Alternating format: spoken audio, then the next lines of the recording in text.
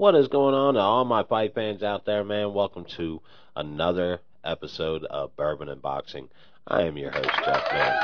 I want to welcome you guys and thank you guys for joining me on another podcast episode for me. I usually do my shows on YouTube and now doing in a little podcast platform for everybody. I'm going to call these my weekend recaps. Pretty much what I do on usually Monday, but got a little hectic yesterday, wasn't able to get around to it. Figured, hey, I'll hit on it today, the first chance that I get. Some mega fights over the weekend, guys. Hard for me to definitely miss out on talking about these two big main events that we had and what they mean for the sport of boxing and what could come of these two mega fights that are going to lead up into what I think are going to be monster fights. Guys, monster fights, man. Big time monster fights coming our way, man. But once again, man, like I said, thank you guys for joining me. Before we get started, I don't have any bourbon today. Gonna skip the bourbon. I know. It's a tragedy. No bourbon on the Bourbon and Boxing show today. Makes it a little weird. But anyways, it's a Tuesday, so I don't really like to drink much through the week. I like to save my bourbon for the weekend where I can enjoy it, sit back, sip on it, watch some fights, all that good stuff. But so that being said, let's skip that bourbon part that I normally would introduce my bourbon on the show to you guys, and let's jump into our sponsor, Brown Family Construction. For any of your construction needs in the Northern Kentucky or Cincinnati area, hit up Brown Family Construction. You can contact Jason Brown on Facebook on the Brown Family Construction Facebook page. Contact Jason Brown, the owner, and he'll take care of any of your needs. And once again, the name says it all, Brown Family Construction, where they treat you like family. All right, guys, there's no cutting the corners. Let's jump into this now. Let's just delve headfirst into it. Let's go right into the Katie Taylor versus Chantel Cameron fight, guys. This fight, once again, much like the first fight, was an absolute rumble in the jungle, man. These two ladies got in there, and if you haven't watched female boxing, I'd say even the last 5-10 years, right? You haven't watched the sport of women's boxing. You would be blown away by the talent that these girls now possess. And when I say that, they fight like men. They look beautiful in that ring, throwing combinations, and it's not just one or two good female fighters. It's a lot of them, man. It's several divisions, great talent, and you're just seeing the athleticism start to come along and catch up with female boxing. And that's what we got Saturday night, was another amazing match between Katie Taylor and Chantel Cameron, which came down to a decision that went into the favor of Katie Taylor. She is now the undisputed 140 super lightweight champion and the 135 undisputed champion also. This fight started in the first round, and there was a little controversy in the first round. Katie did exactly what I thought Katie should do. Stay active, move around, make Chantel chase you. She did this the entire fight, really. In the first round, Chantel caught her with a nice jab and sent her backwards, and it looked like she kind of tripped over her feet a little bit, but she was headed back, and it was a solid punch landed, so it looked like a knockdown to me. Like I said, I am not a professional, guys, so it looked like a knockdown to me. What I had seen, a clean, clear punch landed, sending the opponent back. She hit the canvas. The judge, or the ref, immediately said, no, it's a slip, no knockdown. That was a big, big call in this fight. And I think that right there, because this fight was so close. Katie, I would just say, lost the first round with that knockdown. She won the second, third, fourth, fifth round. Sixth, seventh, and eighth, I would have given to Chantel. Maybe the ninth round also. The 10th round was a hell of a fight. Katie was doing a lot of holding in the later rounds of the fight. She was obviously wore down, but it was also smart of her because, she's running around most of the fight, having Chantel chase her. She's doing that, but when she's getting trapped in that corner, she's getting hit with heavy shots. She was able to weather a lot of that without getting knocked down, without taking it too much to where she couldn't recover from him. She did a great job doing a veteran move on holding when she knew she needed to hold. Surprised there wasn't anything said about it, but hey, she's at home, so she's going to get a little bit of that home cooking, guys. That's a fact. When you're at home, you're going to get some home cooking. And that may have been at play, but we can't take away from a great fight by a couple flawed decisions that, go along with boxing. So we can't overlook how great both of these women fought. Katie came out on top, man. Hats off to her. Hell of a fight by both women. I think this possibly sets up one of the biggest women's fight in history, a rematch between Amanda Serrano and Katie Taylor.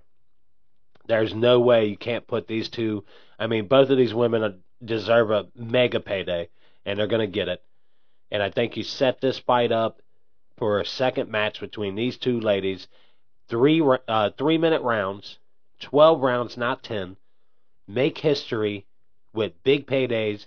Two women being a main event, which is, we've seen that a lot now since the last fight with Amanda Serrano and Katie Taylor, where they were a main event in New York City, Madison Garden. It was sold out, absolutely incredible crowd.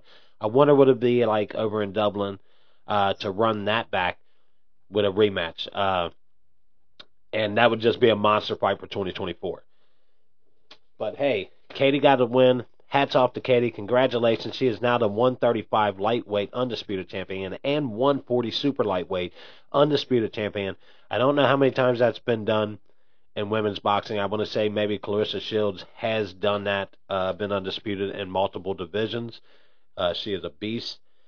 But the undercard, man, wasn't a bad undercard, guys. We got to see Paddy Donovan. He defeated Danny Ball with a TKO in the 4th round. Man, Paddy Donovan is a really, really good skilled fighter.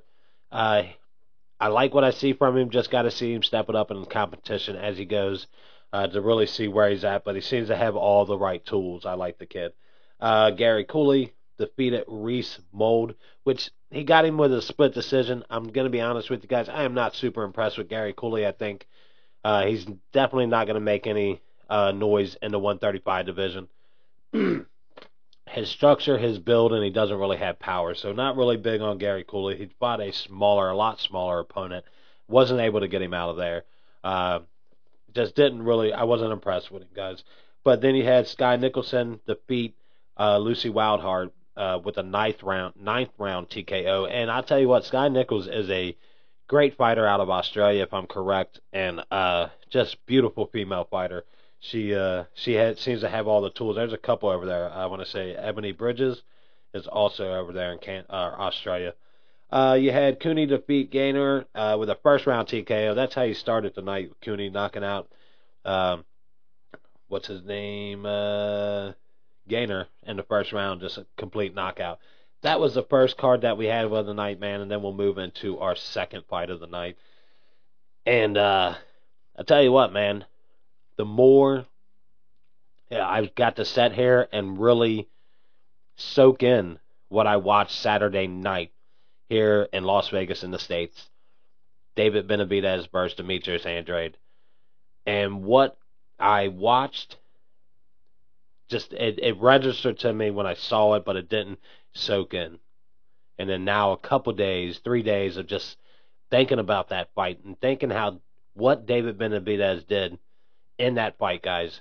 If you didn't watch it, David Benavidez got the 6th round stoppage. Boo Boo Andrade didn't come out of the corner. And it was just absolutely beautiful, controlled fighting by David Benavidez. He controlled this entire fight. He went in with a game plan, and he executed it to perfection. The first, second, and third round he could have gave to Boo Boo Andrade. And it wasn't because he was landing heavy punches or hurting David Benavidez. He was just more active. And Benavidez was playing defense. And it was beautiful, but he was playing defense good because he was allowing him to punch himself out, wear himself down, let him go for it all. And I said Boo Boo should do that. I kind of said he should do that, and now that I think about it, maybe he should have sat back, been a little bit more patient with a guy like David Benavidez. He was very calculated, Benavidez is, and how he went about this fight, how he handled a vet like Demetrius Andrade.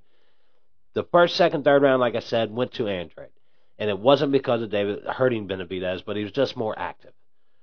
Then the fourth round, it's like, with a flick of a switch, David Benavidez turned his offensive prowess on. And he just started throwing big punch after big punch, landing solid, good punches. And Demetrius Andrade's doing good defense, but he's going around his guard, under his guard, cutting his guard. Just beautiful boxing. And then hitting with the right hook that you saw in Demetrius Andrade's eyes. You saw it in his eyes, guys. They lit up. He felt the power of the monster, David Benavidez. He felt that power, guys. Man, I'm telling you, when you saw that, I thought, man, this fight's going to end in the fourth round.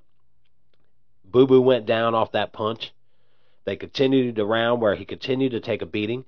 The fifth round came around. Benavidez didn't ease up. He went even harder, attacking Boo Boo. Boo Boo couldn't do much. He wasn't able to fight back. He was still hurt from that punch in the fourth round. That's how hard it was. Got into the sixth round, man, and it got even worse, guys.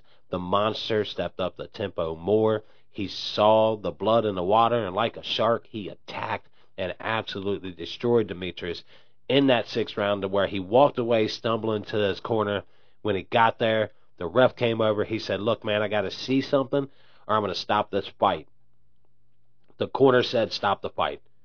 Stop it. And you could see it in Boo Boo's eyes, man. He was just gone, man. He felt the power. He was done. He had taken too much of a beating. And that's where you got a good corner, man. When they see that, instead of sending you back out there and just getting knocked out cold where you get a concussion and everything like that, that's, a good corner to protect their fighter the way they did. But David Benavidez, man, he showcased talent, calculation, how he calculated the fight, and that he went in with a game plan and he executed it to perfection, guys. David Benavidez at the super middleweight division is absolutely the number one contender to Canelo Alvarez. If he fights anybody else, it's a disgrace to his legacy. Canelo Alvarez, I'm going to tell you now, stop ducking this man. We know you're good. We're not saying you can't beat David Benavidez because you're Canelo Alvarez. We're just saying, fight this man. He is on the up. He said it at the end of his post interview. This is the David Benavidez era. And man, he might be right. And he's coming. And you can't keep ducking him unless you retire. And then your whole career, you're going to be asked, why didn't you fight David Benavidez? You're going to have to answer that question your whole life. And people are going to say, hey, you were afraid of him. You're Canelo Alvarez. I'm pretty sure you're not afraid of anybody. Fight David Benavidez, man. Lock this fight down. I'm hearing rumors about Canelo versus Jaime Munguia. I don't want to see that fight. Not as much as I want to see David Benavidez and Canelo, the two top ones. I mean, this is a sport where 1 and 2 should be fighting each other. Benavidez is now the mandatory. There's no question about it. He is now the mandatory. Do you allow Canelo to duck that mandatory and then not punish him for it? Or do you make him take that mandatory instead of taking another John Ryder opponent? And nothing against Ryder, tough dude, but Benavidez is a whole nother level, and that's the fight we want to see as fight fans. We want the Benavidez and Canelo fight, guys. Without getting too in depth into that, like I said, just a beautiful fight by Benavidez. Of course, we had a mega undercard on that. I say a mega, man, just a really great undercard. You had Jermell Charlo coming back after 29 months out of the ring, absent. He is an undisputed, the 154 undisputed champion at 154, or 160. He's undisputed champion at 160. His brother's 154. He's an undisputed champion at 160. He came back. He's been off for 29 months. Wasn't able to make 160. They agreed to catch weight at 163. He came in at 166. You saw it in the ring. He looked like a big boy in there. He went up against Jose Benavidez, who talked more smack than he put out there. Jermell Charlo looked pretty good, getting the rust off. Of course, he's got some rust. I'd say he needs to fight one or two more, Jose Benavidez out there. Maybe even just one more like that, and then go into a fight with a guy like Caleb Plant. Get rid of your titles. Vacate the titles at 160. You're not going back down there. I don't see him making that weight to go back down to 160. I'd love to see him versus Caleb Plant. I think that's a fight. Caleb smacked him a few months back. At a fight. I can't remember what fight it was, but Caleb smacked this man. And if another man smacks you, well, you got to handle that, brother. You got to handle that for sure. I know words were exchanged, and I kind of agreed that Plant had the right to smack him. But when that happens, two men have to fight. There ain't no doubt about that. So Jermell Charlo, get another fight in, and then go in and go get Caleb Plant and see. That'd be a hell of a fight. A great fight for you to start at 168 at. So, welcome back, Charlo.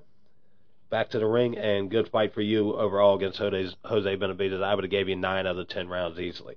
Lamont Roach defeated, just not defeated, and I don't know if we want to call it an upset. It isn't an upset that Lamont Roach beat Hector Luis Garcia. Is that an upset, guys? I don't know, man. Lamont Roach is pretty damn good. For me to call it an upset, it's not an upset to me.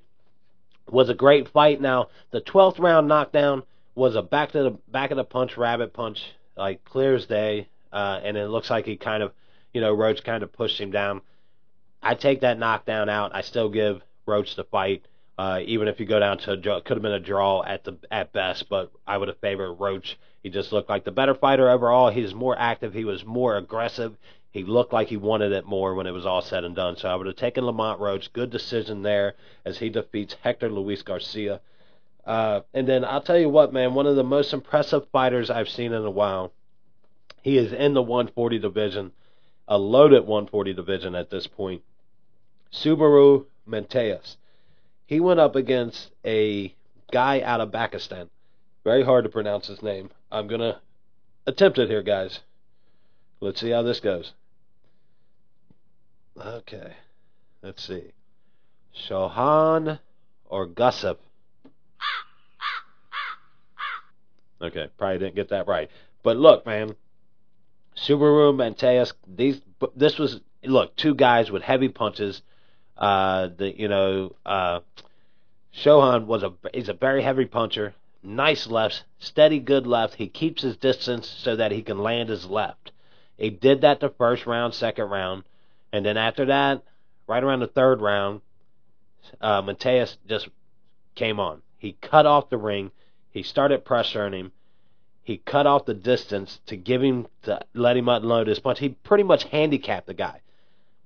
And handicapped and just started unloading offensive on him. Just amazing. That fight ended in the 6th round with Menteas winning the fight. Of course, the other fighter didn't come out of the corner, said it's something with his leg, some bogus excuse there, but he didn't want to come out for any more of that ass whooping he was taking, guys. But Subaru, like I said, this guy's in the 140. Chris Algier, if I'm correct, on Pro Box TV, threw out a name for Subaru Menteas to fight, and I was like, oh shit, immediately. I'm like, yes, that's who he needs to fight next. Arthur Barbosa. Definitely would be a hell of a fight. Great name for Chris to throw out there. Really, just that name, boom, man, I almost forgot about it because that's boxing. You don't see these guys every weekend. You're seeing them 2-3 times a year. So, sometimes you'll forget about a guy who might get lost in a mix of just unbelievable talent in the 140 division. Ryan Garcia, Teofimo Lopez, Haney, Regis Prograde, Matias now, Arthur Barbosa. I'm sure I'm forgetting a guy or two in there that's pretty beastie. But just a loaded division. So it's hard, sometimes remember, guys. So good name thrown out there by Chris on Pro Box TV. And just amazing, guys. Great fights over the weekend. Great undercards. The outcomes were, I took Cameron over Katie. I was wrong there. Of course, I took Benavidez over Andrade. I was correct there. But great undercards overall. I was wrong on it being Showtime's last event Their last event is supposedly December 12th with David Morrell, who's a great fighter. Don't know what the undercard. Can't remember who he's fighting. We'll get to that later on, maybe in another episode. But, man, I don't want to keep you guys on here too long, guys. And I want to thank you for joining me for another episode of Bourbon and Boxing on my podcast version. And thanks to anybody who's listening, man. Hit the like, subscribe on my YouTube page. Check me out there for live videos. Also, check out my Facebook group, Bourbon and Boxing, guys. Thank you for joining me once again, man. You guys have a great day.